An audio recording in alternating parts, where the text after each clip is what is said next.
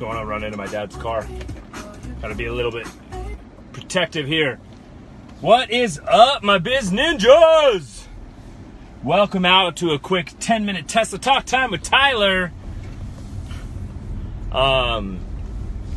Just finished out a little bit of a workout, and at the end was looking through old pictures, trying to find a picture that someone was looking for, and just talking through 4 or 5 years of people that had come in and out of a gym, and then I was thinking through, some of these people have made massive progress over the last 4 or 5 years. Some people came for 6 months and then left. Some people like me made huge progress, took some time off, or trying to get back going again. And then I was thinking about a post that I read the other day about people that are really successful and how they are really focused on the future, and that they have a clear vision of what they want, that they are building their future deliberately, and they use the words ruthlessly defending their future.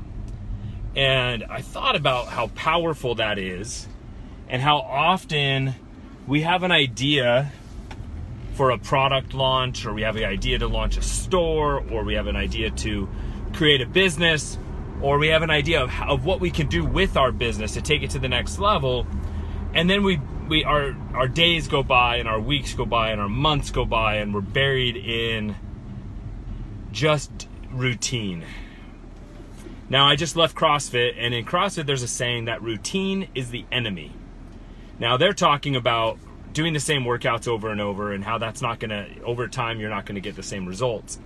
And now I think sometimes in life, routines are huge. I think it's important to have rituals. I think it's important to have bedtime routines and things that you do to get up right and to get your day started. But I think routines can also be a crutch where we get stuck in the routines of business. And now, here's a routine that I think is super dangerous. Wake up, open phone, scroll Instagram, Facebook, open email, react to emails and be stressed, and then repeat for the next 12 hours and then go to bed. So there's no intent, there's no managing your time, there's no building with any kind of a plan or a purpose if you wake up and start reacting from the minute you wake up. So if there is a wrong side of the entrepreneurial bed, I think it is waking up in a reactive state. So in order to ruthlessly defend and build our future, the term that I love is lifestyle design, right? First, you have to know what that future and that lifestyle that you want is. What are the things you want?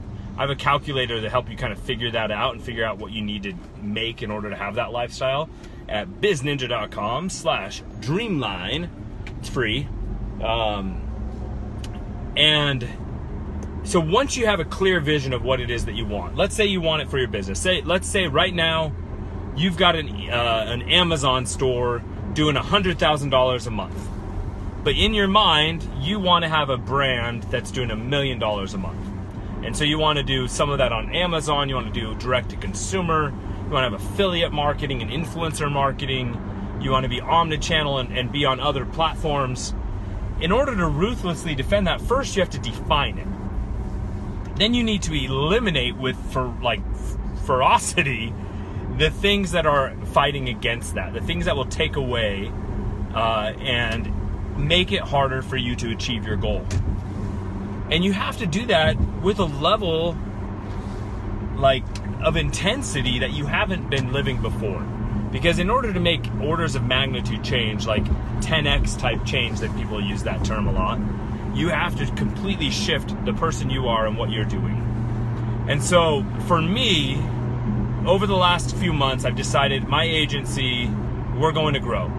We're not just going to help a few clients, we're going to target existing e-commerce sellers and existing physical product sellers, help them diversify their revenue and increase profits and really expand their revenue. And in order to do that, we have to look at, are there clients of ours that aren't meeting, that we can't serve at that level if we really focused on that? Are there projects of mine that have to go on the back burner? that's a big thing for me, because I always have I have so many ideas and so many new products I want to launch, so many new stores I want to open, that I have to make hard decisions of which ones get attention. And then you have to have I like the term pig-headed discipline. It comes from a good book that I'm blanking on the name of right now, about selling ultimate sales machine, but Chet Holmes, where he talks about you have to have pig-headed discipline to stick to your plan. And so determine or define your plan, eliminate the things that are getting in your way, that are stopping you from achieving your goals and achieving your dreams. And in business, sometimes this is easier to define, but in your relationship, what things are holding you back in getting to the next level? In your fitness, like, I love sugar candies. I gotta just not have them in my house. They can't be there, right? So they have to be eliminated from the equation. And sometimes those things are hard. I don't like the term or the kind of thing that's happening right now about you have to cut people out of your life. Although, just because sometimes I think it allows people to forget the human element. But I do think a piece of that is good, right? You have to eliminate things and stop allowing things to negatively influence you. So my challenge to you is this. Determine and define what you want. Let's just start with this year. You've got 6 more months of the year. What do you want in your business by the end of this year? What is getting in the way? And ruthlessly fight for your future. Now go out and do